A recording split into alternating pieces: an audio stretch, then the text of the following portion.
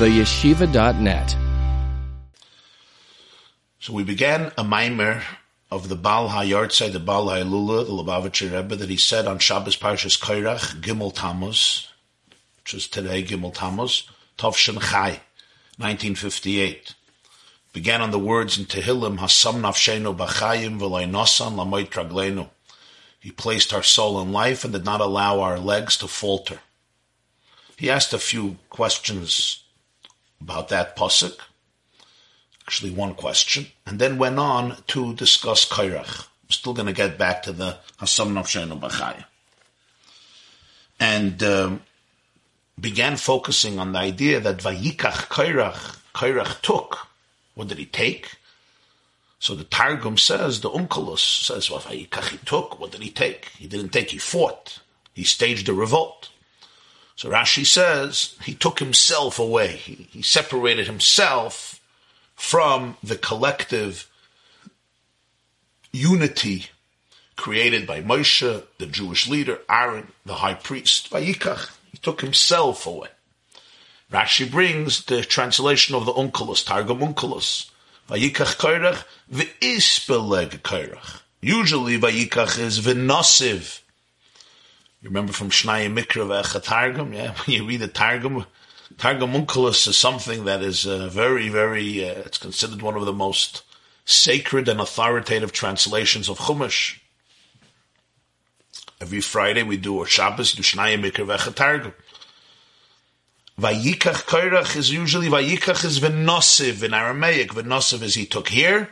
Doesn't say he took it. It's v'ispele Korach. Because what did he take? He split himself. He split himself away. He severed the cords between him and the divine prophet and messenger, Moshe Rabbeinu. On this, the Noam Elimelech says that v'ispele Korach, he compares it to what? What happened on Monday. V'hirakia mavdil bein mayim l'mayim. Hashem said on the first Monday of creation that the firmament should separate between the water and the water. On Sunday it was all water. On Monday there is now a split in the water. There's the water above the rakia, the firmament, and there's the water under the rakia, the firmament. That happens on Monday. So the Noam Elimelech connects the two. The Ve'ispelik is connected to that first plukta, to that first split, that first machlokes in the water, which happened on the second day of creation on Monday. That's what the Noam Elimelech says. And he gives a whole explanation there, the Noam Elimelech. The Rebbe doesn't quote the rest of the explanation. Oh, thank you. But the Noam Elimelech, the Rebbe Melech, Rebbe Elimelech of Lezhensk, gives a whole explanation, a very beautiful explanation. It's not for now, it's a whole mahalach over there, the Noam Elimelech.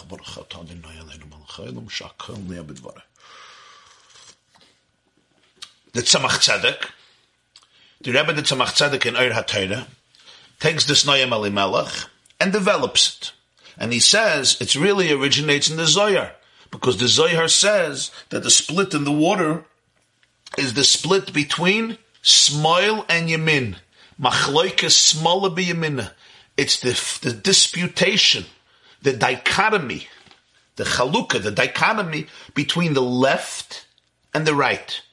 Left-oriented energy and right-oriented energy, which in Kabbalah is called chesed, loving kindness, benevolence, and gvura, which is strength, discipline, and boundaries. And that was the machlokes of Korach versus Aaron. Korach represents gvura. The Leviim in Kabbalah are associated with gvura. The Koyanim are associated with chesed. We even have a pasuk for this, remember? Tumecha ve'urecha le'ish chasidecha. By Birchas Koyanim they say, Shekadishanim Toisav Shalarim v'tzivana levarechas Amma Yisrael be'ahava. It's the only blessing where you put in the word with love. You don't say Shekadishanim Toisav v'tzivana lohaniach tefillin be'ahava.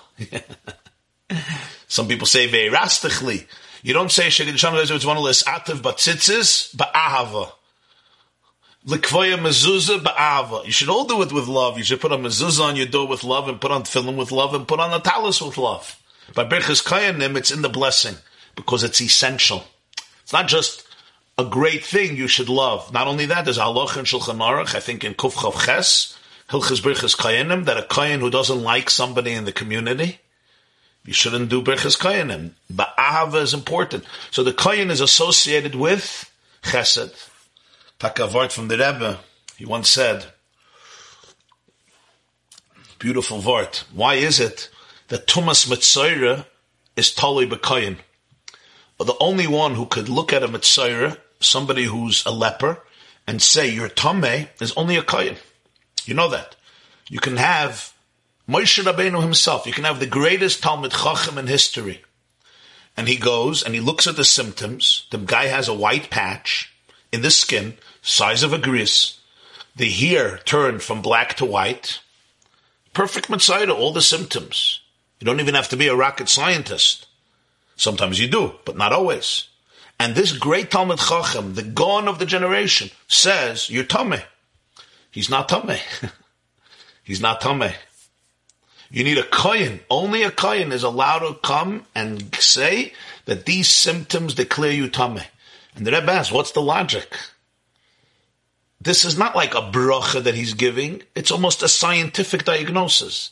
If you know the halachas of tsaras, and you know the symptoms, and you know how to study the symptoms, so you could know if he's Tameh or Tar. What's it to do with being a Kohen or not being a Kohen?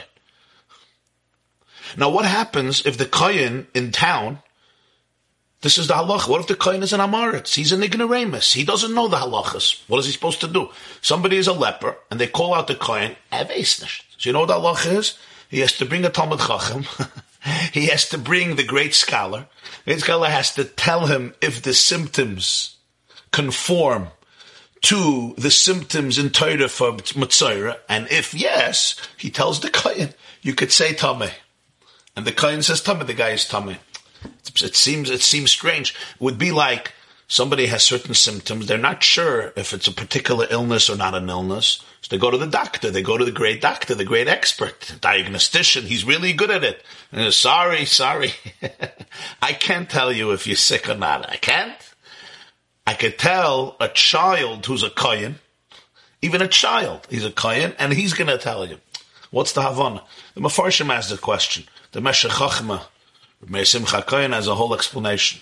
So the Rebbe once said, Gewaldige Wort. So Mekutei Sichos Chelik Chav Zayin, Parshas Mitzayra, Parshas Tazria. But the Rebbe said it, Tovshin Mandalat, 1983, 1984, Shabbos told us, I think.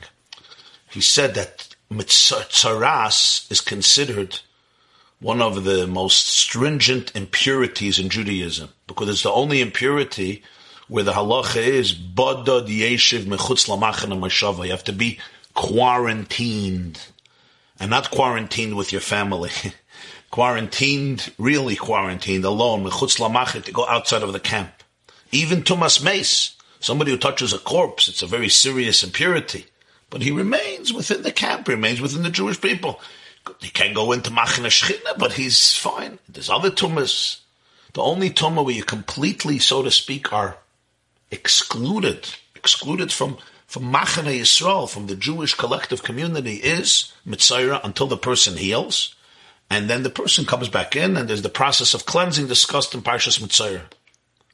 The Rebbe said the only one that the Rebbeinu Shel Olam entrusts to be able to give such a diagnosis and a verdict on a Jew is somebody whose soul vibrates with love. You can be the greatest, most brilliant diagnostician and scholar and Talmid Chacham in the world. But if you're not filled with empathy, with caring, with Ava, Levarich es Ama Yisrael ba'ava, if you don't see your mission as blessing the Jewish people, that's the mission of the Kohen, then you're not in the position of expelling him or her from Machane Yisrael. We cannot trust you, because if your heart is not saturated with infinite love, this diagnosis and this verdict is not accepted by the Torah. The Rebbe said, and if it's not accepted, it means it's wrong. So if I say you're a Mitzayra and I'm not a Kohen, so then what happens? I'm saying something that's not true, because the Torah never gave me a right to say it. So then I'm being Moitzi Shemra. So the Rebbe said, so who's the Mitzayra? I'm the Mitzayra. Mitzayra, the Gemara says in Erkin, is Moitzi Mitzayra, Moitzi Ra, Moitzi Shemra. I become the one who's guilty of what I'm blaming the other person. And he said, when such a person gives a verdict, you know that he won't go to sleep until he does everything he can to help the person recover and recuperate and sober up and be able to be brought back as soon as possible. Of course, this is true physically in terms of the halachas of Mitzvah, but it's a concept in life. I once said, before you throw somebody out of a school, before you expel somebody from yeshiva, before you make the conditions impossible for them to stay, make sure you're a kohen. Make sure you love that child like your own child. If you don't love that child like your own child, if you're not going to have a struggle falling asleep because this child is out in the street, then you're the one who should be expelled, not the child.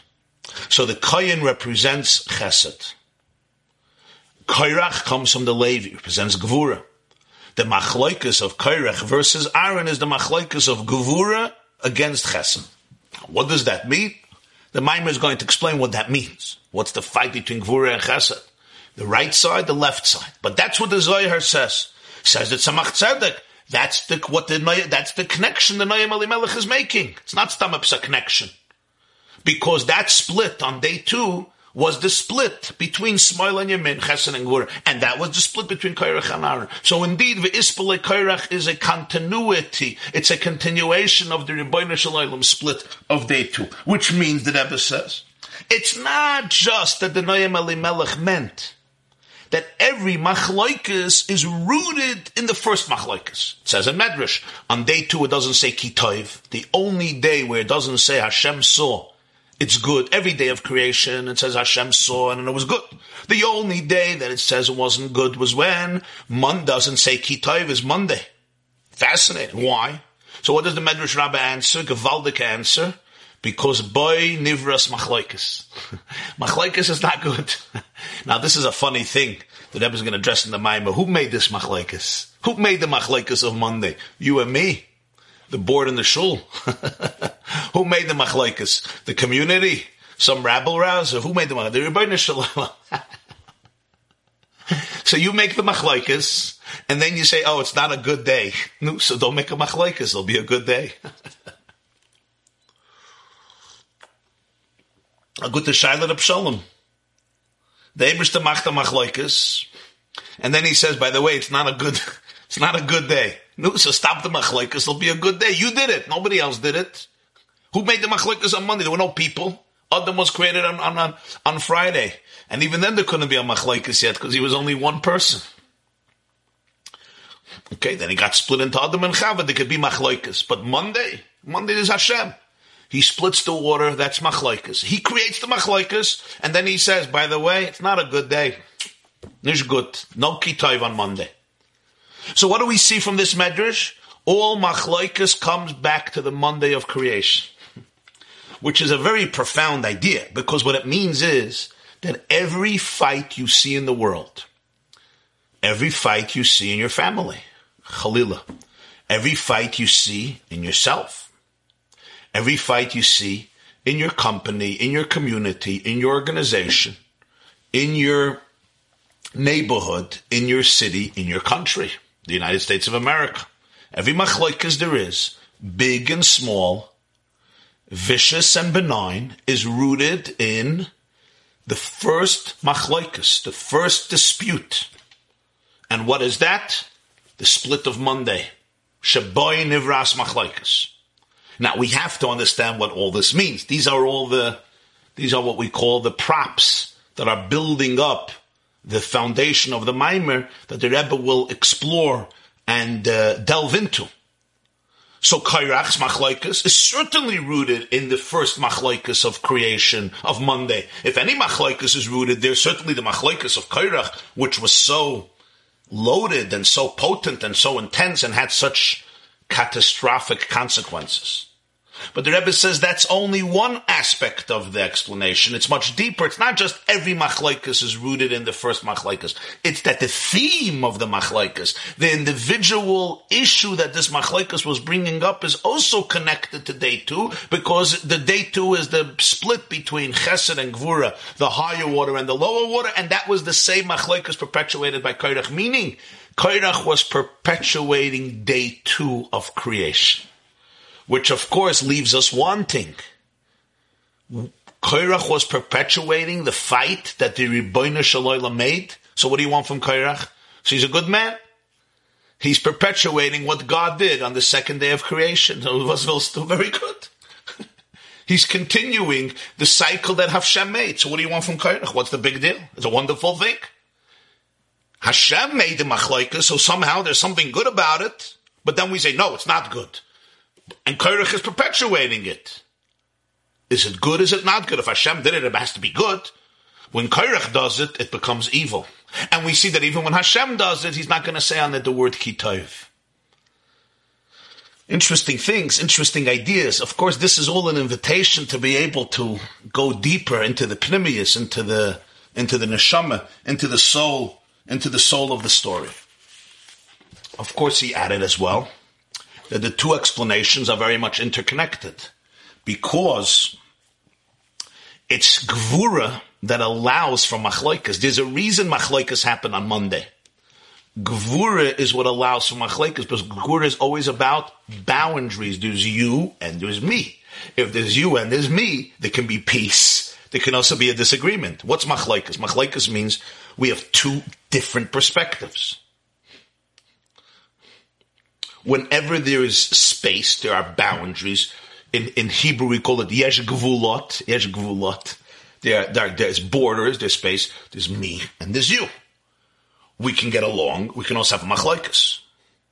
If there's all oneness, if there's only one person, there's no machlokes. Unless that person himself is not one person, is a split personality, then there's no machlokes inside of me as well. You know that old line, right? What's the definition of chutzpah? You come to the therapist, you come to the Bezriel because you have a split personality, and then you want a group discount. So sometimes you have the group inside of yourself. Machlokes begins with gvura. So by Korach wanting that gvura should prevail over chesed, that is the same idea of wanting machlokes to have real substance and legitimacy. Because machlokes comes from gvura. But then the question the Rebbe asks is, Korach was a pikeach. He was a wise man. You have to say that there was some depth to his argument. If not, the Chazal would not call him a pikeach. They say he was a shaitan. It's a fool. They say he was a pikeach. That means there was a serious error here. There was an error that was rooted in some idealistic interpretation of life. So I can understand a machlokes, what should be more important, chesed or gvura? That's a legitimate machlokes. It's a machlokes ad hayom hazeh. But what's the logic that machlokes should suddenly be idealized? Machlokes, according to this explanation, that Korach wanted machlokes. That's what the Gemara says in Sanhedrin, ein machzikin b'machlokes. And whoever holds on to a machlokes becomes like Korach. He transgresses the sin v'loyeh ke Korach v'chados. Any machlokes, even if it's a machlokes about renovation, even if it's a machlokes about where we're going for Pesach. Well, not this year. Any machlokes, nothing to do with Korach. Any machlokes is rooted in Korach's machlokes. What's the connection? We're fighting about something else. The answer is because Korach's nekuda is machlokes. Because making gvura more powerful than a chesed, that is connected to machlokes. But then what would be the havamina? What would be the logic? What would be the sophisticated explanation for Korach's pikchus, for Korach's wisdom to make machlokes a derech in avodas Hashem? The last question that the Rebbe addressed is the word Korach itself represents machlokes. It says Korach comes from the word, same word like Kerach. The Navi in Yecheskel, the vision of Yecheskel says he saw a heaven, Rakia, Ke'ein HaKerach HaNoyer, like the awesome ice. So Korach itself represents already the Rakia, even without Vayikach Korach. Also, Korach comes from the word Kireach. Korach is Korach, Kerach, Kireach. Kerach is ice, which the Yecheskel sees in his vision that the heaven looks like ice. So that's already the Rakia Hamavdil of the Monday. But also Korach comes with Kireach, which means a bald spot. We spoke about Karachas HaKerem. Whenever there's a clearing in a vineyard, like you have a vineyard and then many of the vines are uprooted and you have a bald spot, an open clearing in the vineyard, it's called Karachas HaKerem. Rabbi Yeshua ben Korcha, HaKireach Hazeh, bald. Loisasu Korcha, right? You're not allowed to pull out the memorim when they would grieve, they would make bald spots, they would tear out their hair as a sign of grieving. So the Torah prohibits that. That's all the concept of Korach, which is what Machlokes is. Machlokes is you create a space, a gulf between two people, between two families, within a family. So Korach itself, the name is associated already with the split.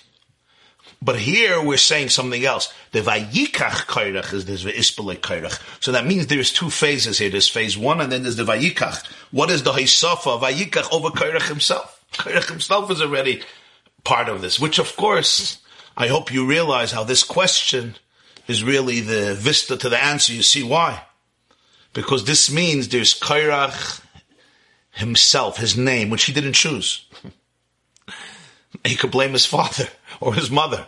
He didn't choose that name, Korach. It's an interesting name to name a child, right? Ice and a bald spot. Korach. And then there is Vayikach Korach, what he did with his name. Two very separate things. And this is going to open up the shar, the vista, to the Lubavitcher Rebbe's explanation in this whole sugya, in this whole theme. A name is not bad. Korach is not bad. Korach is Korach. It's a certain reality. It's a certain identity. How you deal with it, how you interpret it, how you apply it, what you do with it, that's where everything changes. It's the story that you associate with the reality that changes everything. And those of you who are psychologists and therapists know how important this theme is in life. The reality is the reality. It's the significance I attach to the reality. L'moshel, I have an instinct to do something or to say something or to think something. That's a fact. I'm not delusional. It's a fact. The significance I attach to it, the story I associate with it, that makes your day or breaks the day. There's Korach, and then there's Vayikach Korach, what he did with Korach. Siv Gimel. V'yuvon ze bahakdim hayadua b'inyin rakia hamavdal b'mayim l'mayim. All of this will be understood by prefacing what is the concept of rakia hamavdal b'mayim l'mayim. We remember again on the first day of creation, everything was water.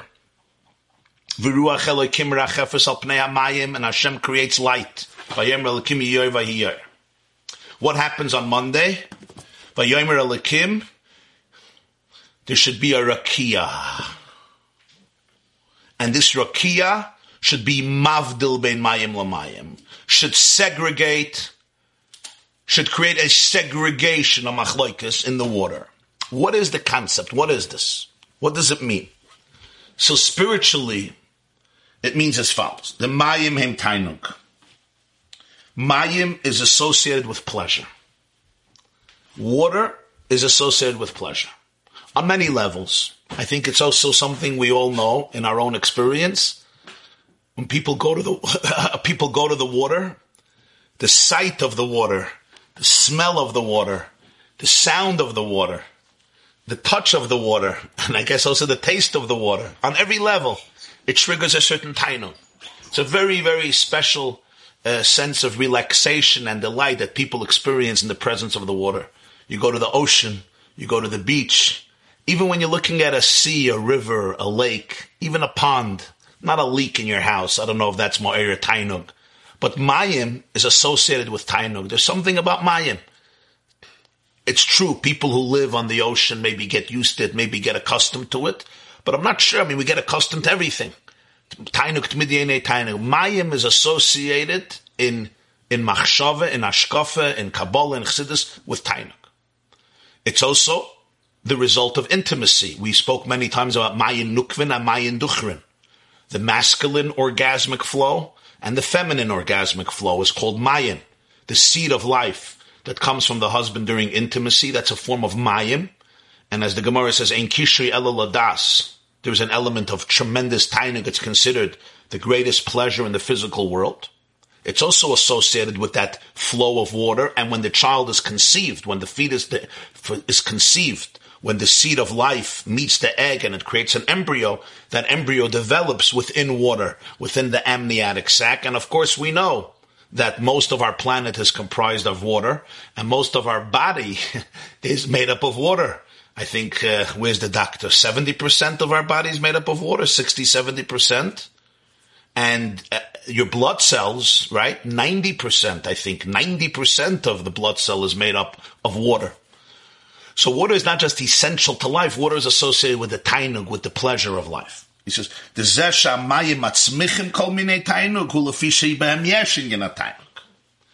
reason that mayim produces, it grows all types of tainug. When you look at what water produces, because for anything to grow, water is the essential component, it's the common denominator in all growth, and all the delicacies we have. And of course, we're talking about the real delicacies, God's delicacies, the delicious, delicious fruits, which have that unique and excellent combination of sugar together with acid to give it that tarty, delicious flavor, balancing the sweet and the spicy, the sweet and the bitter, where you're talking about a peach or you're talking about an orange, etc. This is the tainug that Hashem gave people. We say,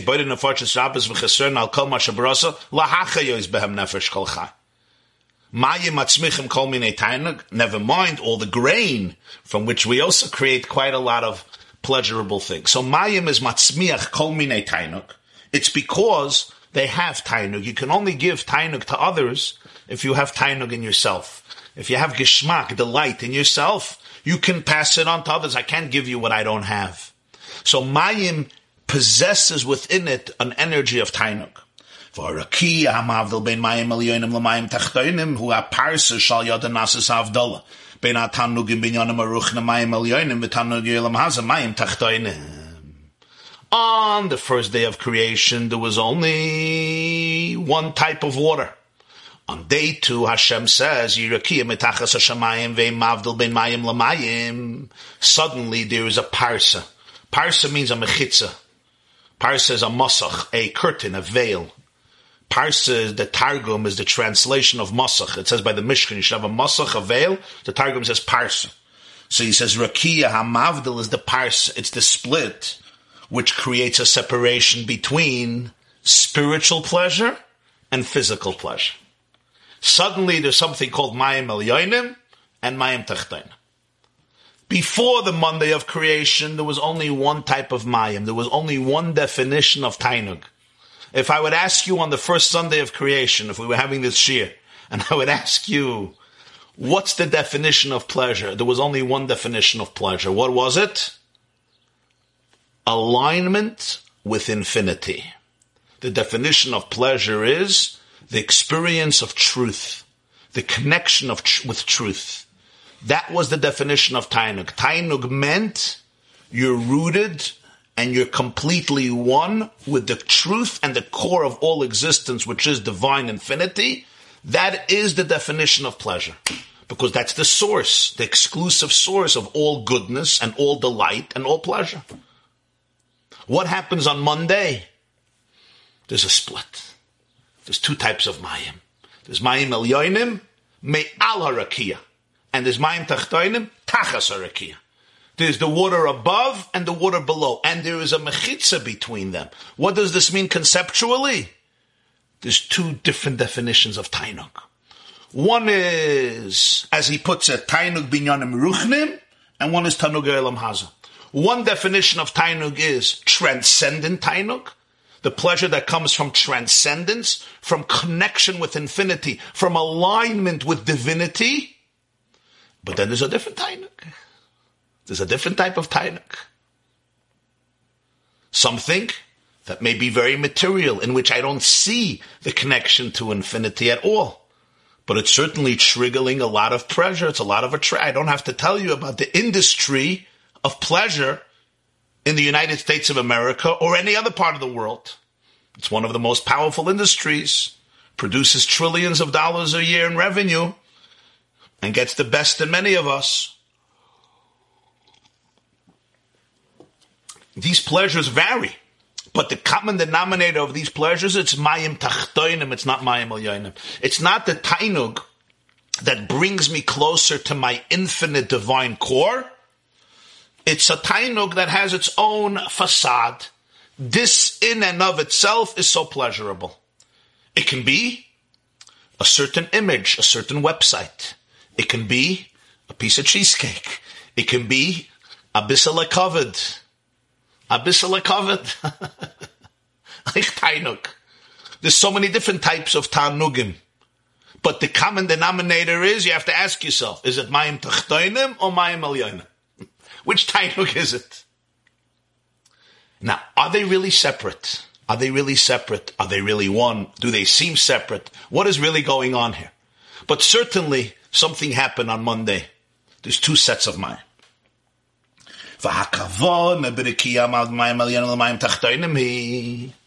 What's the objective of this separation? What's the purpose of this Havdalah? Hamavdil. There's a Havdalah. The first Havdalah that the Rebbeinu Shalom made, that Gemacht Havdalah. We make Havdalah Mitzvah Shabbos, but the first Havdalah was not Mitzvah Shabbos. The first Havdalah was Monday, Sunday night. What's the purpose of this Havdalah, of this gulf, of this dichotomy created? So he says, through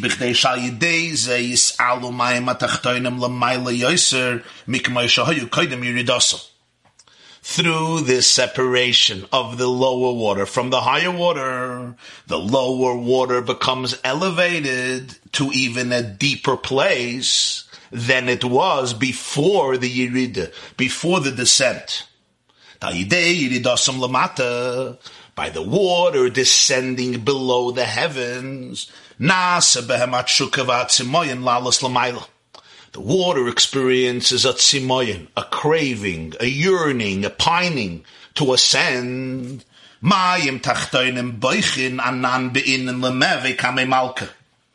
Zohar has an expression, as you see in footnote 25, Tikkunei Zohar, Tosfos Harash, Rabbeinu Bechaya, Mayim tachtoinim boichen, the lower waters weep, anan be'inin lemeve kademalka, we want to be in the presence of the king. Why have we been relegated to become Mayim tachtoinim under the heaven? That's not fair. Mayim tachtoinim boichen, anan be'inin lemeve kademalka. We want to go back before the king. And famously, what do Chazal say about it? That Hashem promised the water two things. On Sukkot, you know what we're going to do?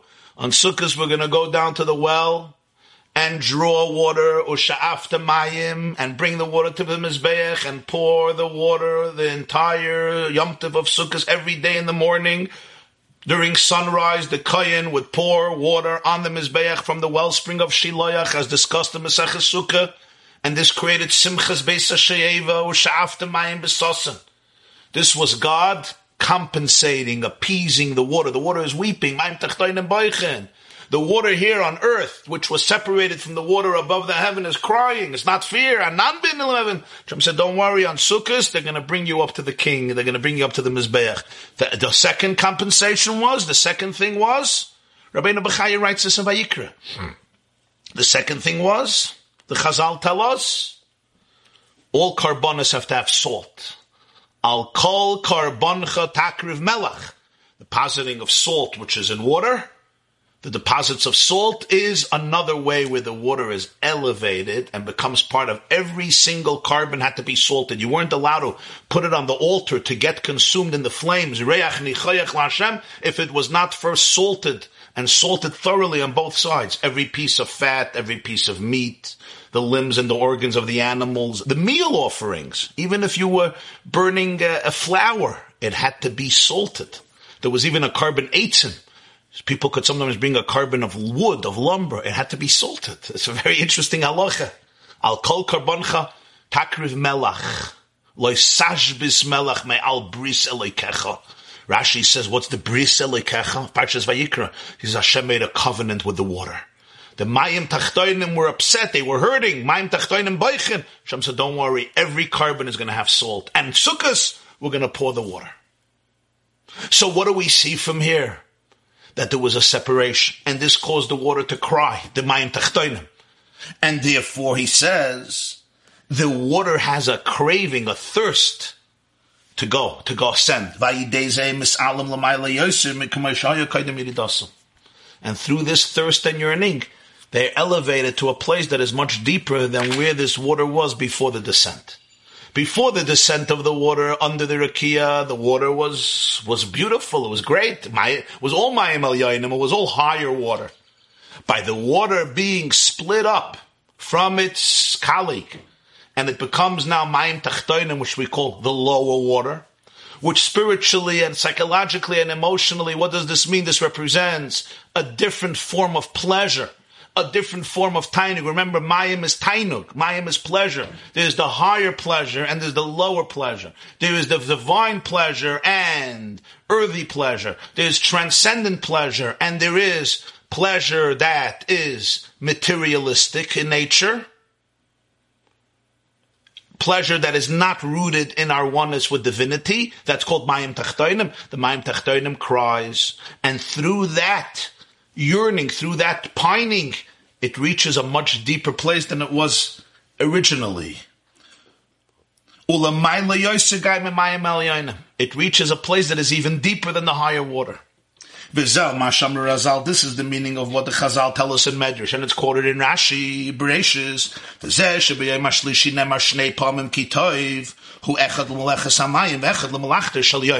On the Tuesday of creation, it says twice Kitov. Hashem says twice that he saw that the world was good. Asks the Medrash, why twice on Tuesday? Every other day, it says once. So the Medrash says, because Monday was missing a kitov. So that's why Tuesday had to have two kitovs. One was L'Meleches Hamayim. One kitov is that he saw that the work he did with the water when he split the water was good. And the second one is for what he did on Tuesday, the Melachta Shel Yom. The L'Chaida, this doesn't seem to make sense. Hadei Meleches Hamayim U'inyan Shel Machloikes Ve'ich Nemen Al Zeh Kitov. Gewaltige question. On Monday, you can't say Kitov. The Medrash Rabbah says, why? Because Machlokes. Hashem doesn't say Machlokes is good. Okay, fine. So you don't say Kitov. So what happens Tuesday that suddenly the Machlokes becomes good? When you made the Machlokes, it was bad. Tuesday, you're like, nish gefährlich. Machlokes was good. I don't understand. If the work in the water, splitting the water was a good thing, so then say Kitov on Monday. Say it was good on Monday. Elamai, it wasn't a good thing. Why wasn't it a good thing? Because it was machlokes. So what happened suddenly on Tuesday that the Monday's work becomes good, and that's why Yom HaShlishi is huchbal by Kitov. That's why Tuesday you have a double Kitov. Very difficult to understand. The answer is the and the answer to this is, and I want Yechevet to understand this well, on Monday it's taken not good. On Tuesday, retroactively, it becomes good. You know why? Because there is the act and there's what you do with it. Monday is not good. Hashem doesn't say Kitov. On Tuesday, something happens that can redefine the significance and the meaning of what happened on Monday.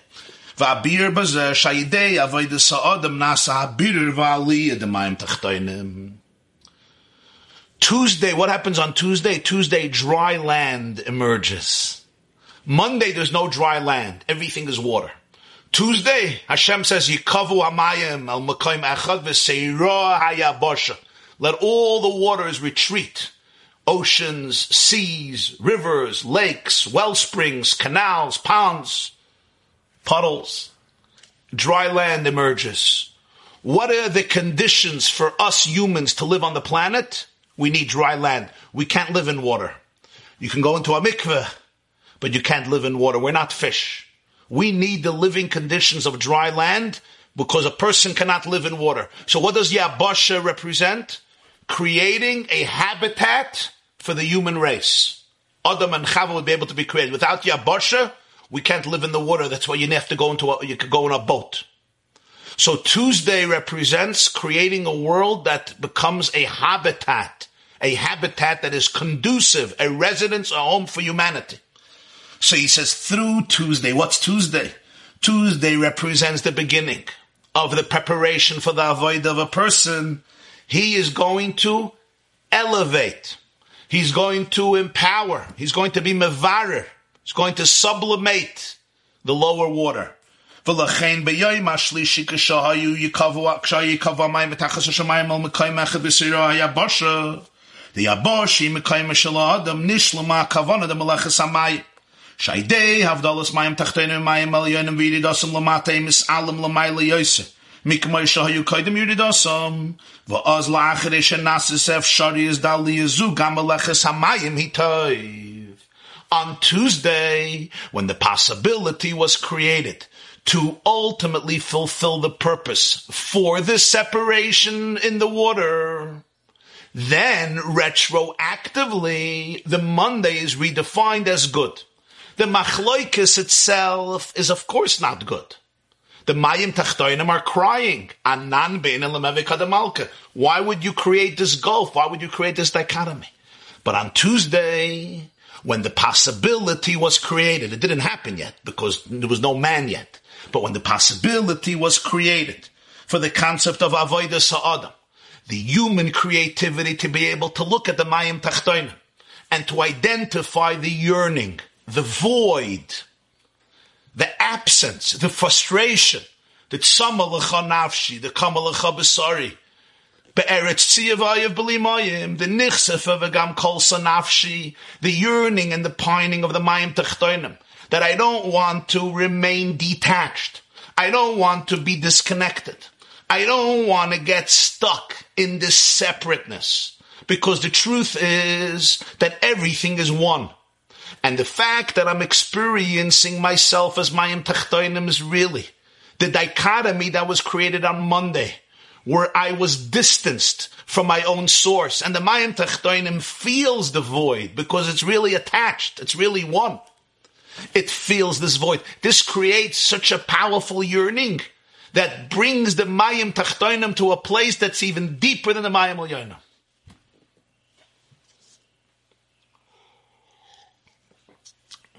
As we'll soon see, mayim, we say every morning the pasuk, Baruch kvoid Hashem imkaimai. Baruch kvoid Hashem imkaimai, the Rebbe used to say, comes from the Shalah. What's the Rosh Tevis? Baruch kvoid Hashem imkaimai? Boichem. Boichem is Baruch kvoid Hashem imkaimai. What's the connection? Mayim tachtoinim boichin, anan be'inin lemevi kadamalke. You have to discover the Baruch kvoid Hashem imkaimai from his place. Mimkaimai, from his place. The mayim tachtoinim cries about this place. Why am I mayim tachtoinim? Why do I have to go through this struggle? Why do I have to deal with this? Why do I have to deal with this darkness? Why can't my tainug, my pleasure and delight, l'chatchila, just come from oneness, come from truth, come from infinity? Why do I have to experience the split in my life, the dichotomy in my life, the conflict in my life, not knowing who I am, not knowing what's going to give me real pleasure? Why is superficiality so attractive, so appealing? Why do the distortions of life allow me to be attracted to things that take me away from myself? You understand this question, Abba Isai? Why are there so many things that are attractive and appealing that take me away from who I really am? That's a big question.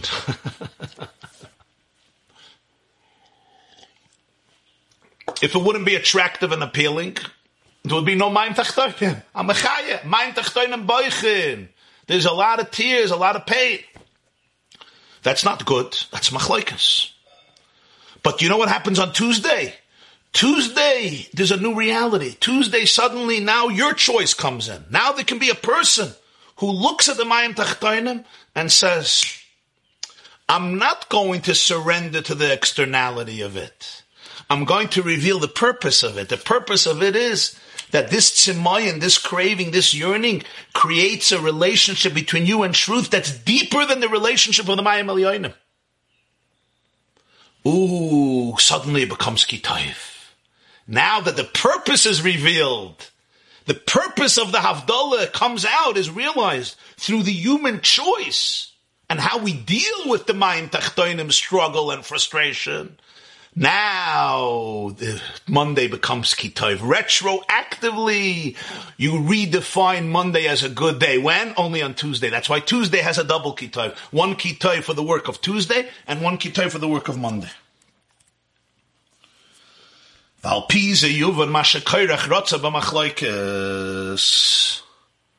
This explains why Korach wanted machlokes. This explains why would Korach want machlokes. Ki Korach chashav. I'm going to take questions in a few minutes. When we finish the actual shir, I'm going to take all the questions. It'll be easier. Why did Korach want machlokes? Ki Korach chashav. Korach thought שהכוון בזה שמים התחתונים נבדלו ממים עליונים וירדו למטה הוא בשביל המיילה שישנה בתענוגים הגשמים עצמם. Korach believed that the reason Hashem separated the lower water from the higher water and the reason they went and descended below is because, listen to this, because of the uniqueness that exists in physical, material pleasure itself. In and of itself, there is something very powerful. The Shoresh HaGashmi is Ulamayla Yosem Shoresh HaRuchnius. One of the great fundamental teachings in Chassidus Chabad, developed by the Baal HaTanya, based on the teachings, of course, of the Baal Shem Tov, and many sources in Torah, but it's emphasized in the world of Chassidus, is the Shoresh HaGashmius is Lamayla Mishoresh HaRuchnius. The source of Gashmius is deeper than the source of Ruchnius. No. Strange, no? Our whole life, Gashmius is, garnish. Ruchnius. But here the Rebbe says, Shoresh HaGashmius is Lamayla Mishoresh HaRuchnius. So one second. What are we teaching everybody? What do we learned our whole life? That Gashmius is inferior to Ruchnius. Ruchnius is spirituality. Gashmius is materialism. But there's something very profound here that we have to understand, and we'll see how it all comes together. In the Shoresh, in the root, Gashmius is deeper than Ruchnius. The Baal HaTanya says in Torah, Parshas Vayera, the Ba'olam Masal Yoinim Nemar Magodlo Masacha, V'inyan Marabu Masachu, Ba'olam Masatachtoinim Dafka. David HaMelech has two expressions in Tehillim, Kuf Dalet Barchi Navshi, Marabu Masacha, Magodlo Masach. We say every morning, Hamer Elias V'adaram Allah Berachamim, Marabu Masacha Hashem, Kulam B'chachma Sisa. Marabu Masach. What does Rabu mean? How many creations you have, the diversity. But there's another mizmer we say on Shabbos, you remember? Tzadik Beis. Mizmer Shirli Yom HaShabbos, Tov Loidus Lashem Elazam Lashem Chelion, Lahagid Babeker Chazdecha, V'monoscha Balelis, Alei Osir, V'alei Novel, Alei Goyim Bechiner, etc. Kismachtani B'falech, of Maisi Yadech Haranen, Magodlu Ma'asecha Hashem Maidom Kumach Shuvisach. What's the difference between Kapitel Tzadik Beis, which you say on Shabbos, and Kapitel Kuf Dalet, which we say every day, Marabu Ma'asecha Hashem Kulam B'chachma Sisa, right after Yotzer Or. So the Baal HaTanya says, Marabu and Magodlu represents two different qualities. Godlu represents quality.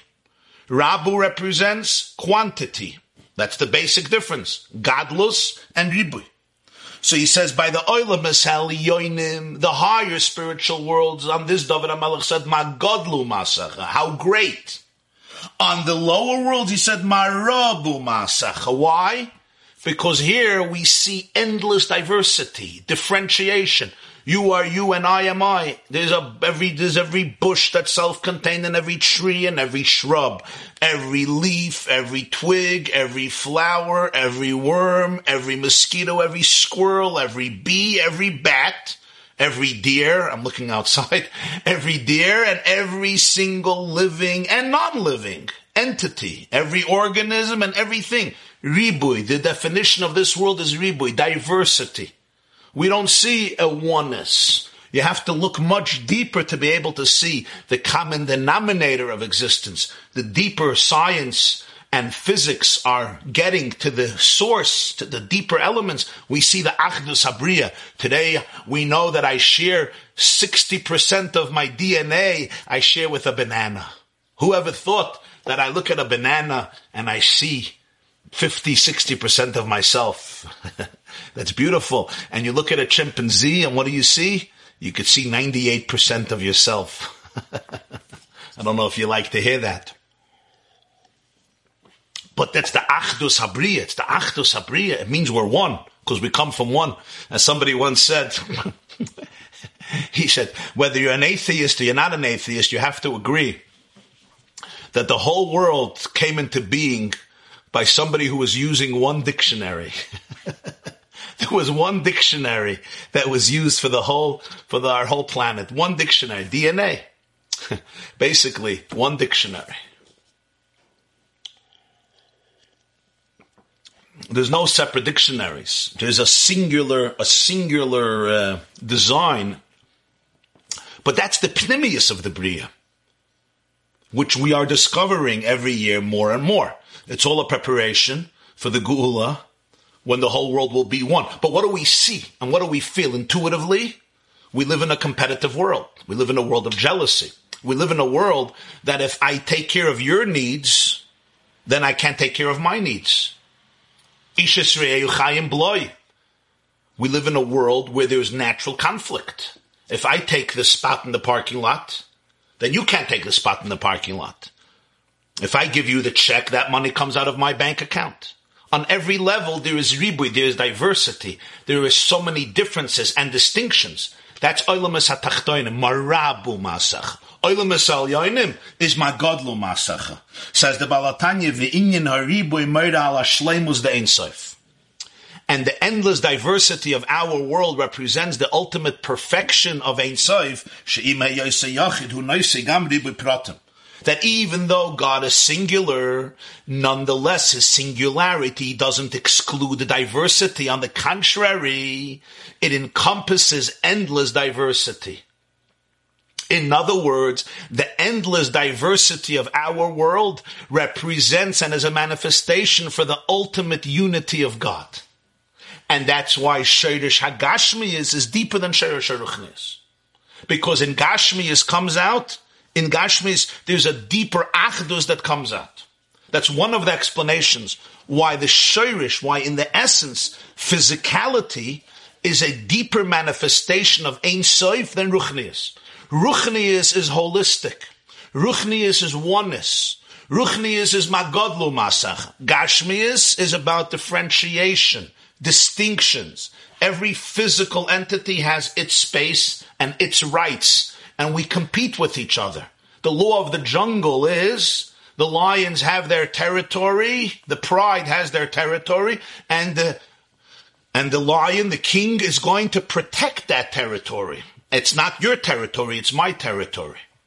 And even those of us who refine ourselves, so we refine ourselves. But naturally, the world is a place of competitive interests on every level. I have my space, you have your space. I have my needs, you have my needs. And the two chimpanzees may be fighting over the same banana or the same nut. And there may not be enough nuts for everybody. So there's ribui on every level. Comes the Balatanya and says, Oilamas Al-Yoinim. There's a sense of harmony, a sense of oneness. They all know that they're created by one source. In Gashmias, you see the real Ein Sof. Real infinity is expressed in infinite diversity. Ribui HaYischalkus is an expression of the Mittler Rebbe. Ribui HaYischalkus comes from Achdus Pshuta. There's two types of oneness. There is oneness that is defined by oneness, and then there is oneness that's not defined even by being one. And that's the real Ein Sof. In other words, there's infinity that looks like infinity. And then there's a deeper infinity that doesn't even look like infinity. It's so infinite that it doesn't have even the limitation of being infinite, because infinity can also be a limitation. I hope you understand what I'm saying. Infinity can also be a limitation. Because Hashem is completely one. What do we mean he's one? Not that he has a color, but it's an undefined oneness. So how do you express undefined oneness in the world? Something that's one and it's not defined by anything. How do you express it in a world of definition? And the answer is, you express it in endless diversity. Are you guys typhus what I'm saying or not really? You have two types of oneness. You have a oneness, you say something is one. When we say something is one, it means it has a color, it has a picture, it has a description. You say there's one type, this painting is only one. Eins in the Welt.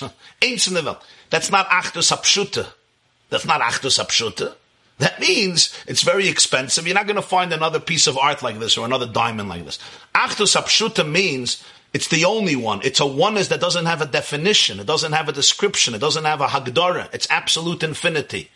How do we touch this oneness? How do you touch it? How is it manifested? How is it revealed? It's revealed in the opposite way. It's revealed in infinite diversity. The undefined oneness cannot be revealed in one organism, because that just captures a defined reality. Moshe Rabbeinu said, this is very deep. Moshe Rabbeinu says, "Leisasa l'chapesel v'chol tmuna." Don't make an image of God. Don't turn God into a fixed image. So God is imageless. Okay, so God has no image. So how can any creature which has an image reflect God? It can't. We all have images. We all have statues. I have a picture. I have a description. I have a resume. So how does an undefined reality manifest itself in the world? The answer, of course, is never in one. It manifests itself in endless diversity. In other words, you have every conceivable image in the world, and each one of them captures something of oneness, not all of it. Kibitzelem Elikim Asa Adam is only Adam and Chava together. Because Hashem has no image. How can man be created in God's image when God doesn't have an image? And the answer is, we become a reflection of God's image when we create space for the other. When you create space for me, when Adam creates space for Chava and Chava creates space for Adam, that's when they become B'Tselem Elokim. It's in the synthesis, in the unity of infinite diversity, where you could capture the undefined oneness. So now when I look at the physical world, I could see two things. From a superficial perspective, I just see a world that's fragmented and divided and completely separated.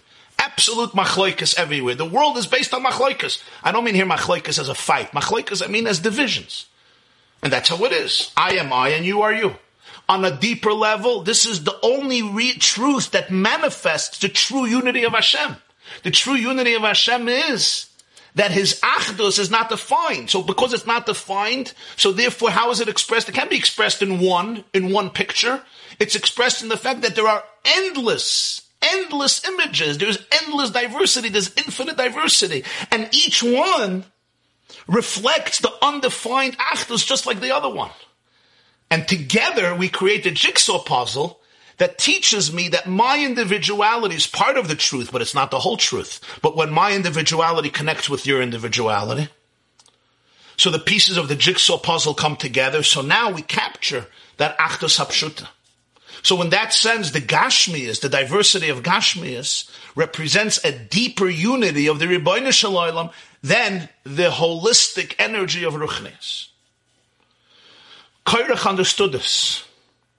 And therefore, Korach's taina is, you know why Hashem separated Mayim Tachtonim from Mayim Elyonim? Because of the Mailin Gashmias itself. And that's why he wants that the Gvuras should prevail. Ki zeh shemayim tachtonim boichen anan be'innen.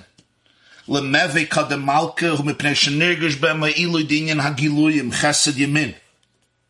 V'kivon shagiluyim in bikir boilam esel yoinim lechein mayim atachtonim shein b'em giluyim roitzim lotus mimetziyusam. V'lalas l'mayla. Aval lefi to'usay shel keirach shakavoni b'tamnugim agashmim la'atzmam. שיזגל בהם שרש הגשמיס, הרי אדרה, בעיקר המיילו בצמצומים והגבורס, שמהם מסרבים הדברים גשמי. I'll explain this in the next shir. It needs some time. I'll explain the next shir. I'm thinking, since it's Parshas Korach, even though I didn't plan it, we'll have a shir tomorrow morning. Tomorrow morning, Friday, 7:30, Bli Neder will have a shir. We'll continue this. I don't just want to leave you as a mamish in the middle of the suspense of a paragraph. So I'll see you tomorrow morning, 7:30. I'm going to take some questions now. Before I take the questions, I'm just going to remind you that today, 1:30 p.m., we're going to have a Farbrengen in honor of the Lubavitcher Rebbe's Yahrzeit today. That's going to be in Hebrew, streamed live on Kikara Shabbat or on the yeshiva.net. And 8:30 tonight, you're all welcome for a shir in Likutei Sichos Parshas Korach, a beautiful sikh of the Lubavitcher Rebbe, the Baal HaYelula, on the power of human thought, how your thoughts affect your reality and halacha. in Gemara, in science and psychology, how your mental space affects your reality. That's going to be tonight, 8:30, and tomorrow morning we'll have our shiur, 7:30 a.m. Let me go to the questions. Okay, so I see the first question is, we spoke that Kohanim are the attribute of Chesed. Is this an inherent blessing in them? Yeah, it says in Zohar that the souls of Kohanim come from the Heichal HaChesed, from the chamber of kindness and love. This doesn't mean that a Kohen doesn't have to work on himself. What it does mean is that the soul of a Kohen is specially connected with this realm of Chesed, and as you know, sometimes it can even be a greater challenge, because whenever you're connected to something very deep, so the Gemara says, Kol hagadol mechaveira yitzra yagadol himenu. In Maseches Sukkah, when you're greater than somebody, the Yetzer Hara is also greater. So sometimes the zelu umazeh, the opposing force, can also be powerful. So the Kohen sometimes has to struggle with it.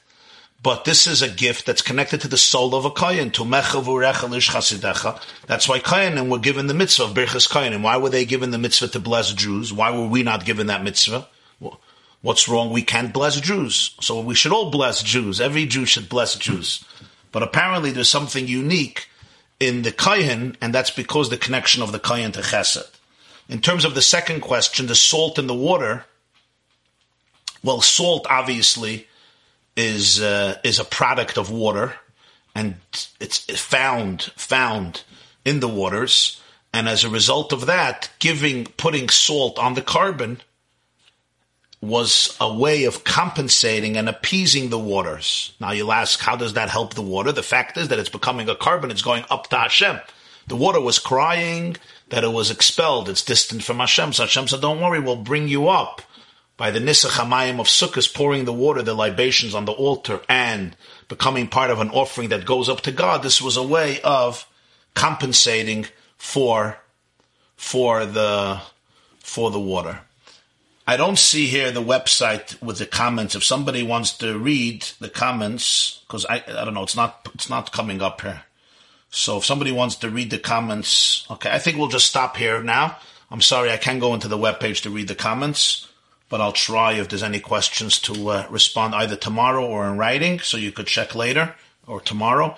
And I wish everybody a beautiful and meaningful and inspiring day. For those who are going to return here 1:30, wonderful. And for those who are going to return here 8:30, wonderful. And for those who are going to return here tomorrow 7:30, we look forward to see you. You should have a very powerful, it's a very, very auspicious day today, a day to be able to connect to the light of the tzaddik, of the Rebbe, and to be able to internalize his teachings and his hashkafas olam and his perspective and his neshama and the oir that he brought into the world. Zchusa Yagan Aleinu, and may we have a meaningful day, an inspiring day, and an uplifting and empowered day. Hatzlacha Rabbah and Psuris Tovos. This class is brought to you by theyeshiva.net. Please help us continue the classes. Make even a small contribution at www.theyeshiva.net/donate.